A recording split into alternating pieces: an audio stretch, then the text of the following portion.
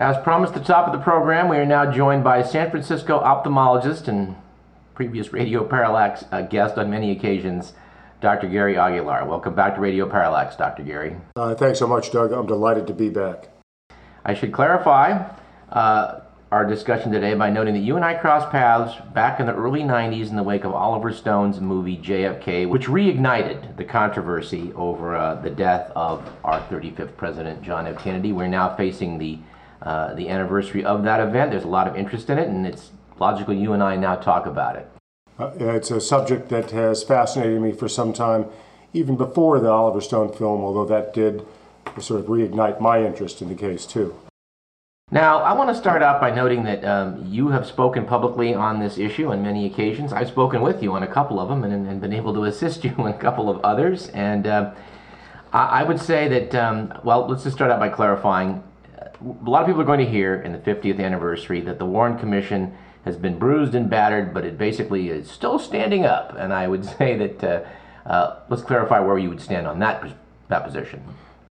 Ever since I first heard debates back in the late 60s on the subject, I always thought the people who were skeptical of the Warren Commission were much more persuasive than those who argued in favor of the Warren Commission, and that's a position which all my research ever since has confirmed. Now, as a physician, you've concentrated primarily on the medical evidence in the case, and I thought we might do well to outline what those different areas of medical evidence are, because the controversy is still raging and we need to know what the body of evidence is. So I guess starting, we should just make in passing mention that of the Zapruder film, history's probably most notorious home movie. It is quite a sharp image of what takes place, but of course it has flaws. Absolutely. There were other still images taken there, and there were a couple of other filmed images, but far and away the Zapruder film is the best image and the best capturing of that assassination. And whatever happened should, some of it should be evidence on that film, but of course it was an 8mm film. It wasn't professional quality. And I guess we should just sort of mention that there's much to be learned from it, but we should put that aside for the moment. With the exception of the one point I'd like to make about that film, and that is anyone watching that film immediately is struck by the fact that when Kennedy gets it in the head at the famous frame 313, he immediately rocks backward and to his left. Dan Rather saw the film the day after the assassination and reported to the public that he fell forward. In the autopsy report, the autopsy doctors were advised what the event showed at the time of the assassination, and they said that with a fatal shot, Kennedy fell forward. The complexities of his rocketing backwards are perhaps beyond the discussion, but suffice it to say, the physicist who did studies proving the jet effect moved Kennedy back toward the rifle was untruthful in his findings. We can get into that at some time in the future, but it's a fascinating story, and it's a news story that I'm sure that any of your listeners here will not have heard it before, although it will be coming out fairly shortly. Yes, that is indeed something we will need to talk about in future installments of this issue, and this will be the first of many, I think, Gary. But let's move on to what happened. The president, he was basically killed by the impact of the shot in Dealey Plaza, but the Secret Service rushed him to Parkland Hospital. Something like 16 doctors piled into Trauma Room 1 to do what they could, and most of them duly wrote up what had happened. Many of their reports appeared in the Warren Commission, and they testified before the Warren Commission. But it seems clear, upon looking at what they had to say, that almost to a man or woman, including the nurses that were there, they felt he'd been shot from the front. Yeah, and several of them, perhaps the most knowledgeable of them, was the neurosurgeon. Kemp Clark was his name. He was a professor of neurosurgery, head of the department, and he thought that he had had a tangential shot to the head, and he described what he called an occipital parietal defect. Now, the occiput is the very back of the head, and he said he saw brain tissue there called cerebellum, which only exists in the very far back of the head. He described this on the day of the assassination, as did many, as you mentioned, many other doctors and nurses. They all described a wound that appeared to involve mostly, almost virtually the entire right side of the head, but they all emphasized the fact that the posterior portion of the head was severely damaged as well, which made Dr. Clark suggest it might have been a tangential shot hitting on the side of the head, exiting toward the rear, or at least damaging the rear. Well, that of course is the crux of much of the controversy that has surrounded the medical evidence. How could that many trained observers, Parkland Hospital was a trauma center, these surgeons there saw a great deal of trauma, and what they saw seems to be at odds with what is the official version. Now, after he was declared dead, his body was taken aboard Air Force One. Lyndon Johnson was sworn in as the next president, 36th president, and an official autopsy was conducted at Bethesda Naval Hospital. There's been a great deal said about how what they saw, or what their official report indicates, is at odds with what the doctors saw in Dallas. But your investigation, I think it's fair to say, has convinced you that they are not perhaps that far apart. Well, early on there was a big controversy that was started by someone on the basis of inadequate information. A fellow named David Lifton wrote a book called Best Evidence, suggesting that the wounds that you can see in the autopsy photographs, and he showed them for the first time in his book in 1980, and the wounds described in Dallas were markedly different. And he explained that by suggesting the body had been interrupted on the way to Bethesda Naval Hospital where the autopsy was done, and that the wounds were rearranged to make it look like he'd been shot only from behind and to mask signs that he'd been shot and had a rearward defect. Now, part of the reason why that argument seemed to hold some force was that the doctors from the autopsy were never interviewed. Well, they wrote an autopsy report, but there are a number of other witnesses there. And finally, in the late 1970s, another investigation, the so-called House Select Committee, investigated, and they reported back that they'd interviewed 26 witnesses who were present at the autopsy, and all of them backed up the autopsy photographs that showed no rearward injury, and therefore the Parkland doctors were wrong. They just made a mistake in the haste of trying to resuscitate the injured president. And all those interviews were suppressed. It's something that most people won't know, but it's been a great story. I can remember when the Assassination Records Review Board finally released all these documents, we went and looked at what those people from the autopsy had said. And even though the House Select Committee reported that they had endorsed the photographs and rejected the Parkland doctors' accounts, if you actually looked at the diagrams they prepared and at the descriptions they gave, they agreed with the Parkland doctors. There was a massive defect in the head, larger than was described at Parkland, which you would expect at an autopsy when you can peel wounds apart and see the full extent. You're not trying to do that during the resuscitation effort. So the wound was clearly larger at the autopsy, but it clearly involved the back of the head, and you had numerous witnesses, including other doctors in the room, the mortician who prepared the head for burial, a number of other technicians who were there, all of whom described very much the same thing, a defect that went from the very back of the head forward, toward the right. Well, this is where things, I think, get positively interesting. I should note, too, that you do not accept David Lifton's premise, as I do not either, that there was body alteration. Well, I think that, using Occam's razor, I don't think you needed to explain the findings. All right. And since you don't need to invoke some fanciful notion that somehow they were able to spirit the body away and rearrange the wounds, which I don't think you could have done anyhow. Yes. And by the way, I do have some experience in these sorts of matters myself. In my early years at Harbor General Hospital, I was a general surgery resident and was the admitting trauma surgeon for a period of 2 months during that residency. So I saw a fair amount of trauma myself. And you get so that you're quite accustomed to this. Parkland Hospital has a great trauma center, much like UCLA's Harbor General Hospital. And the sorts of descriptions these guys gave were on the basis of lots of experience. And I don't think that you can just dismiss them, as has been done by so many people, as having been simply erroneous, particularly a treating and examining neurosurgeon.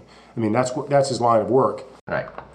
Well, let's summarize then. We have a film which we can talk about at greater length in the future. That's quite an accurate representation of what happened. We have a couple dozen witnesses who tried to resuscitate the president in Parkland. Then we have 3 autopsy pathologists and another, when it's all said and done, close to another couple dozen witnesses from Bethesda, and we have all of their reports. But something you have seen, and a select number of doctors have taken the time to see, is the record that remains from the photographs, the x-rays, a supplemental brain examination that was done in Bethesda. Those have been in the hands of the Kennedy family lawyers and in the National Archives and back and forth. They were not published until a bootleg copy of the films were released, and the x-rays were later released by subsequent investigation. You've actually looked at these materials. You've been there in the room looking at them, and it's fair to say there appear to be some problems. The subject is enormously complicated, and just by summarizing, you have all these witnesses in two facilities that have great credentials to describe wounds, and then you look at the photographs and the x-rays, and they're in stark conflict with what so many credible witnesses said. So then you begin wondering, and you begin scratching your head, could everyone have been wrong? All the doctors in Parkland, all the witnesses at Bethesda, everybody made a mistake, and exactly the same mistake? Let me put it in a slightly different way.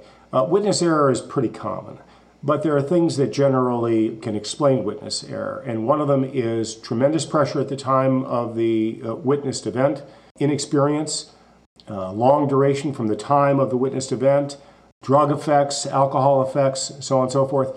None of these really explain doctors at Parkland Hospital making the errors like they did, because they see trauma every day. This is their bread and butter.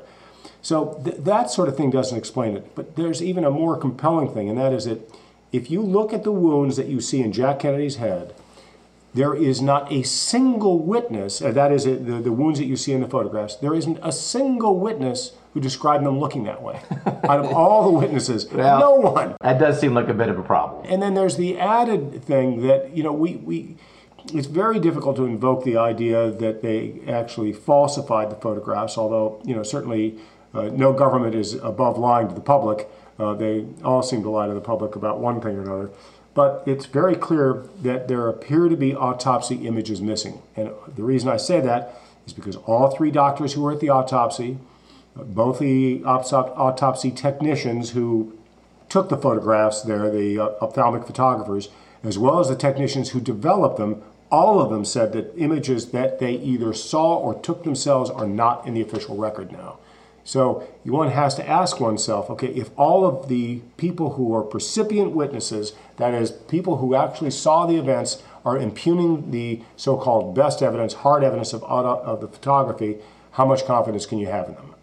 I think, Dr. Aguilar, we'll need to spend a little bit of time detailing some of what you're describing here. But before we get into some of these details, a lot of the people that are listening to us right now are quite unfamiliar with the details of this matter. It is very complex. And one of the complexities here is the fact that this has been investigated several times. In your chapter, which is a very good chapter, we can advise people to go on the web and see what they can find of what you've written. You wrote a chapter for the book Trauma Room 1, subtitled The JFK Medical Cover-Up Exposed. It was written by Charles Crenshaw with some help from other people. You have a special chapter in there dealing with this medical evidence and its problems. But what struck me when I reread this recently was that you outlined how you gave a talk to The Nation magazine, which you'd expect to be somewhat receptive to the point you were making about problems with the official view. And I believe one of the editors listened to you, but at the end just said, how can you, a San Francisco ophthalmologist, be right when all of these investigations and all of these qualified pathologists have taken a look at this and concluded differently?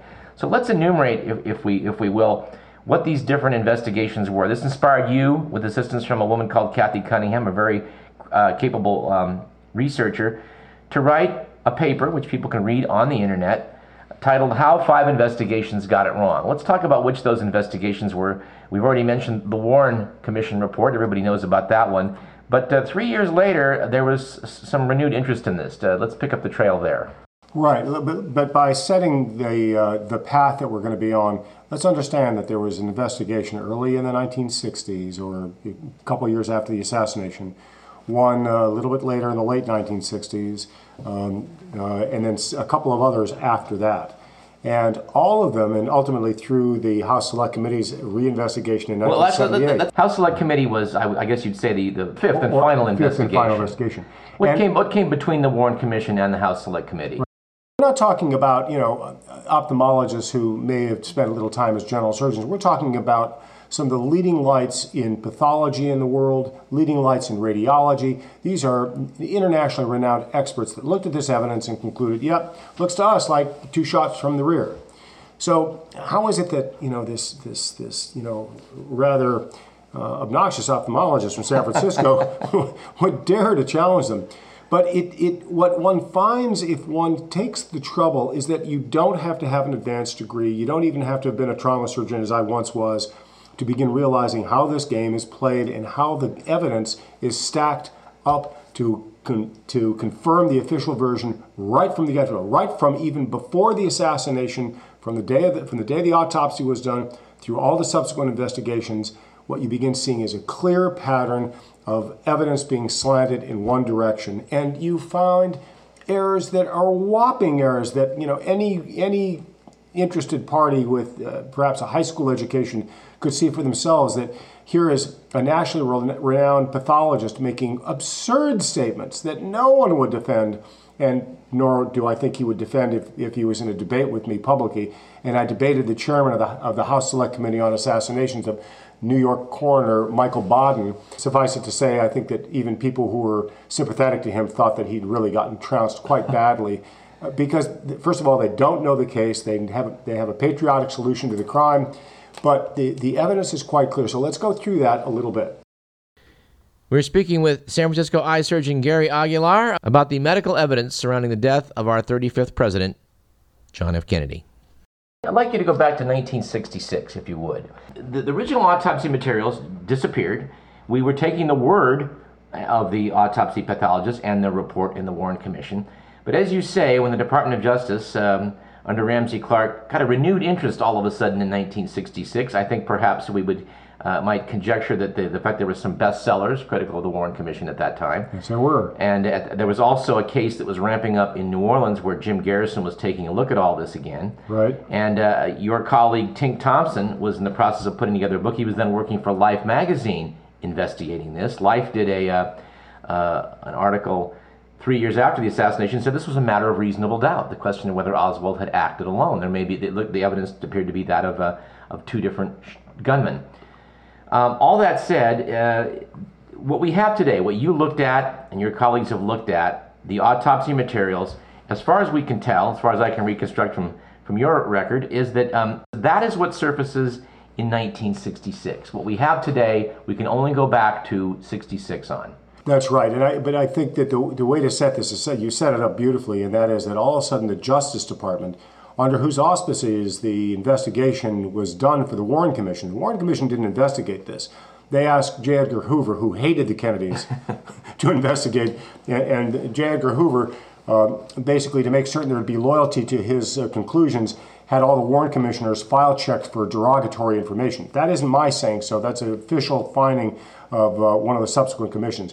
He basically was going to take no argument about Oswald having acted alone, and for reasons that are beyond this discussion. But you have the Justice Department all of a sudden deciding, boy, there's a lot of questions being raised. So they called back the original autopsy pathologist and said, okay, here are the autopsy materials. Did you guys get it right the first time? And they said, yes, we sure did get it right the first time. And so that apparently wasn't sufficient. So then Ramsey Clark, presumably through a guy named Carl Erdely for the Justice Department, a Justice Department official, specifically asked one of the autopsy pathologists to write a letter requesting an independent review, which that autopsy pathologist then did. Now, this is all up in the essay, How Five Investigations Got It Wrong, and you can read the original documents. But on they went, and then, of course, they got a panel of people, and one of the doctors who was asked to do that was a very credible expert himself, Russell Fisher, a Baltimore medical examiner. And in a paper, foolishly, many years later, Russell Fisher admitted what his charge had been. He admitted that Ramsey Clark had contacted him. And you can imagine, I mean, even though you're a successful coroner in a major city, all of a sudden the Attorney General of the United States contacts you. And he says that Ramsey Clark asked him, would he take a look at this autopsy material because they needed help dispelling some of this nonsense that was coming out in a book being written by a guy named Josiah Thompson, 6 Seconds in Dallas, one of his classic books on the subject of the assassination, published in 1967. So here the guy that's going to go investigate, do a medical investigation, has already been told by the Attorney General that we need to essentially put a kibosh on doubts being raised about this assassination. And so I'm not going to go through the myriad errors that the Clark panel made, but they're whopping errors. Well, very simple ones anyone can understand once they read the original document or the documents that are available. and that are available online. Let me jump in here and put you on the spot. And I don't know how you're going to answer this, and you can certainly be diplomatic. It would probably be wise of you to do so. But let me just put you on the spot. The Department of Justice is asked to review the autopsy materials, and all of a sudden, materials appear. X-rays appear, photographs appear, supplemental brain examinations appear for an independent panel, the Clark panel, to examine. The Rockefeller Commission took a look at the same material somewhat later. They impaneled a group of pathologists to say, does this look good to you? And with a dissenting voice from Cyril Wecht notwithstanding, they said yes. The House Select Committee came about in the 1970s when Robert Groden, a man who obtained a copy of the Zapruder film, convinced Geraldo Rivera that the nation may want to see this as a movie. And there was a huge, as I'm sure you remember, national outcry that, oh my God, it appears the president is knocked backward. Maybe he was shot from the front after all. The House Select Committee got together to take a look at all of this data, and they concluded, as did the Department of Justice, the Clark panel, the Rockefeller, before them, and of course the Warren Commission, 5 now examinations, all saying, yeah, he was shot from the rear. There's 2 shots from the rear.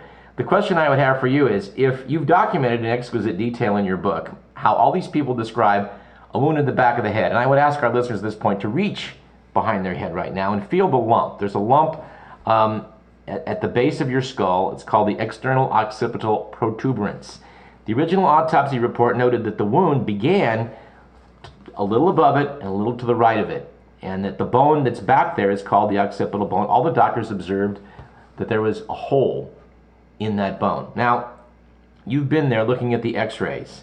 You've held them in your hand, you've held them up to a light box, you've taken a look at them, and from what I can see, from what's in the public domain, obviously not as good a copy as the originals, there's no hole there. Can you come up with an innocent explanation for this? I've racked my brains for 20 years, literally, trying to come up with an innocent explanation for it. And, you know, there's something definitely wrong with the autopsy photographs, as all the people say. And the x-rays are also extremely confusing. They make no sense. Well, then I put it to you, Doctor, isn't it not possible that everyone who's come to these same conclusions is looking at tainted data, garbage in, garbage out? I think that that's part of it, and certainly when you read one of the interesting thing about all these different panels that look into this is that you'll find one of the early investigators or examiners or quote experts makes a mistake, and that mistake is carried through all the subsequent investigations. For example, the original autopsy report said that there was a trail of bullet fragments going from that little knob in the low back part of your head, the external occipital protuberance, forward toward the front of the skull to the exit. Well, that's not where that trail of fragment is at all. So that the Clark panel comes in, and now they have a nationally renowned x-ray expert, and he goes in there and he looks at it and says, no, we decided that you guys missed the original shot. The bullet didn't go in low like that. It went in a lot higher, and we can prove that because the trail of fragments goes right to the place where we said it went higher. Well, you know, you look at the original autopsy photographs, and they're available, or autopsy x-rays, and they're available on the web, and you can see that that trail doesn't go to where the second group of experts said it went either. But these kinds of mistakes keep being picked up because somebody wants to try to explain it in a way that's favorable to the government's original conclusion that he was shot from behind. And so they fall over themselves making all sorts of silly errors just to reconfirm the original government's version of 2 shots from behind. By the way, I do hope that people listening to this will go to the web and look at the images. We, of course, are deeply curtailed by the fact that this is radio. We have no pictures, no diagrams. They will be immensely helpful to someone's understanding if they'll take the time to look them up. But the diagram I would direct people's attention to, first and foremost, is what's called the Rydberg diagram. This was put together based on the descriptions of the autopsy pathologists of the wound. It's a very peculiar drawing in that it appears to show the bullet entering, as everyone, not just the autopsy doctors, but the doctors in Parkland, described a wound that's very low in the back of the head. The purported path of the fatal missile for the Rydberg diagram comes in very low and exits the top. And to make this work from someone shooting from above and behind, the diagram has Kennedy basically, face down. He's basically looking at the ground. And as Tink Thompson pointed out in his well-respected book in 1967, well, let's just take a look at his actual position when the missile struck. And of course, it's completely at odds with this. But I would ask you then, is it not possible that someone took a look at that and said, oh my God, we've got a problem here, and the wound suddenly moves 10 centimeters up in the skull? That's one of the great ironies here. We are getting into the weeds in terms of medical detail. But imagine that the original autopsy pathologists, all three of them, said that the bullet entered low in the back of the head. And they actually said there was a gaping hole from the entrance point, and the original autopsy face sheet, they call it, where they write their notes down contemporaneously with examining the body, and we know it's an original because it's got Kennedy's blood stains on it. You can see them on the web. It says 17 missing, and the doctors were asked, what's that mean? They said, well, there was a whole 17 centimeters long, fore to aft of missing bone. And that went way back down to the lower back of the head, but that didn't fit with a shot from above behind. So now all of a sudden, the x-rays show up in 1966, and lo and behold, even though the original autopsy doctors were told to go get bullet evidence for the then still living assumed assassin, Lee Harvey Oswald, the largest bullet fragment on the skull is there. They don't mention it in the autopsy report. They didn't pick it up and bring it in for evidence. And what does it happen to be? It happens to be a perfectly round 6.5 millimeter round fragment. Which fits the reported murder weapon's bullet perfectly. Perfectly, 6.5 millimeters. And so you can imagine that all of a sudden, and now imagine the further complexity here. That little fragment of bullet is on the outside of Kennedy's skull in the back. Okay, so you've got a cross section of the bullet. The nose of the bullet is forward of Kennedy in the front seat. The tail of the bullet is forward from Kennedy, someplace in front of him in the car. And you have a cross section from the middle of the bullet splattered across the back of his skull. How did that happen? I've been in lecture rooms when I've seen you show a slide of this particular x-ray, the front to back x-ray, and you ask, is there anyone in the room that doesn't see this particular fragment here? Of course, everyone present can plainly see this large bullet that's there on the x-ray. And yet, the official story is, even though all they do is peel the scalp up and take it off, they somehow missed it? That's apparently what the argument is made. Now, some people, David Mantik specifically, thinks that he has some evidence that they could have duplicated that slide in a way and falsified by adding that fragment to it.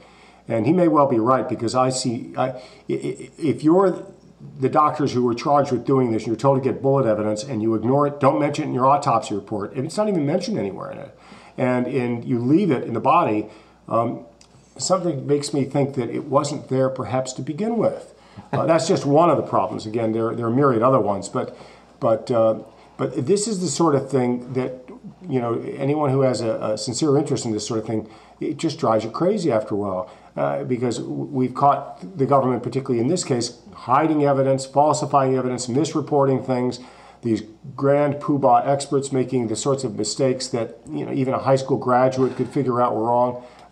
It ends up, you begin understanding that when the government wants a certain solution to things, it's going to get it. And I think that in the autopsy, that's one. Now, just to give you an example of how this goes and how people are, the chairman of the House Select Committee on Assassinations, Michael Baden, wrote a book in 1989 about, you know, a number of things, and discussed in this book and on numerous occasions afterward. He said that the autopsy pathologists took lousy, or the photographs of the autopsy, Jack Kennedy's autopsy, were lousy because, as he said in the book, that there were the FBI agents came in and saw these guys with cameras and said, "Do you guys have clearance?" They said, "Well, you know, what do you mean clearance? I'm an autopsy photographer." He says, "Well, you don't have clearance." And so they took the film out of their camera, you know, and exposed it, and that the FBI agents took the autopsy photographs, and that's why they're so lousy. Now, this is Michael Baden. Yeah. Okay. Now, here's the story about this. I mean, Michael Baden was the chairman of the House Select Committee on Assassinations.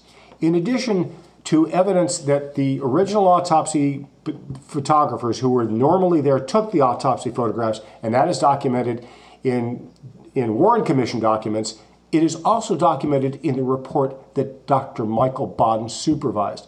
The original autopsy photographers took the autopsy photographs. And Michael Baden just invented this fairy tale. So I had to debate him once. I showed him the original documents.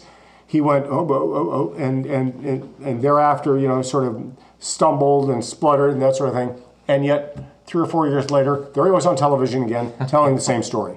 That seems to happen a lot. That seems to happen a lot. That's what you get from and he's the former coroner of New York City, a man with incredible credentials. But these fairy tales get into their mind, and they just never get out, and you won't learn what happened by listening to them. Well, Dr. Aguilar, I think this will serve as a very good introduction to this case. You, I know, are going to travel to Pittsburgh for a symposium being held by Dr. Cyril Wecht, and you'll be giving a talk there. I expect that we may learn some interesting new things at that conference. You're also going to go to Dallas in November. So I would like you to come back in the next month or two, and let's do some updates about where this all seems to be heading. I would note in closing that looking at your material and the case you've made for the fact that the medical observers, let's just say the techs, the doctors, the autopsy pathologists, the photographers, the people who process the films, the morticians, the ambulance driver, the Secret Service agents, the FBI agents that were in the autopsy room to make a report on this, there's universal agreement there was injury to the back of the head.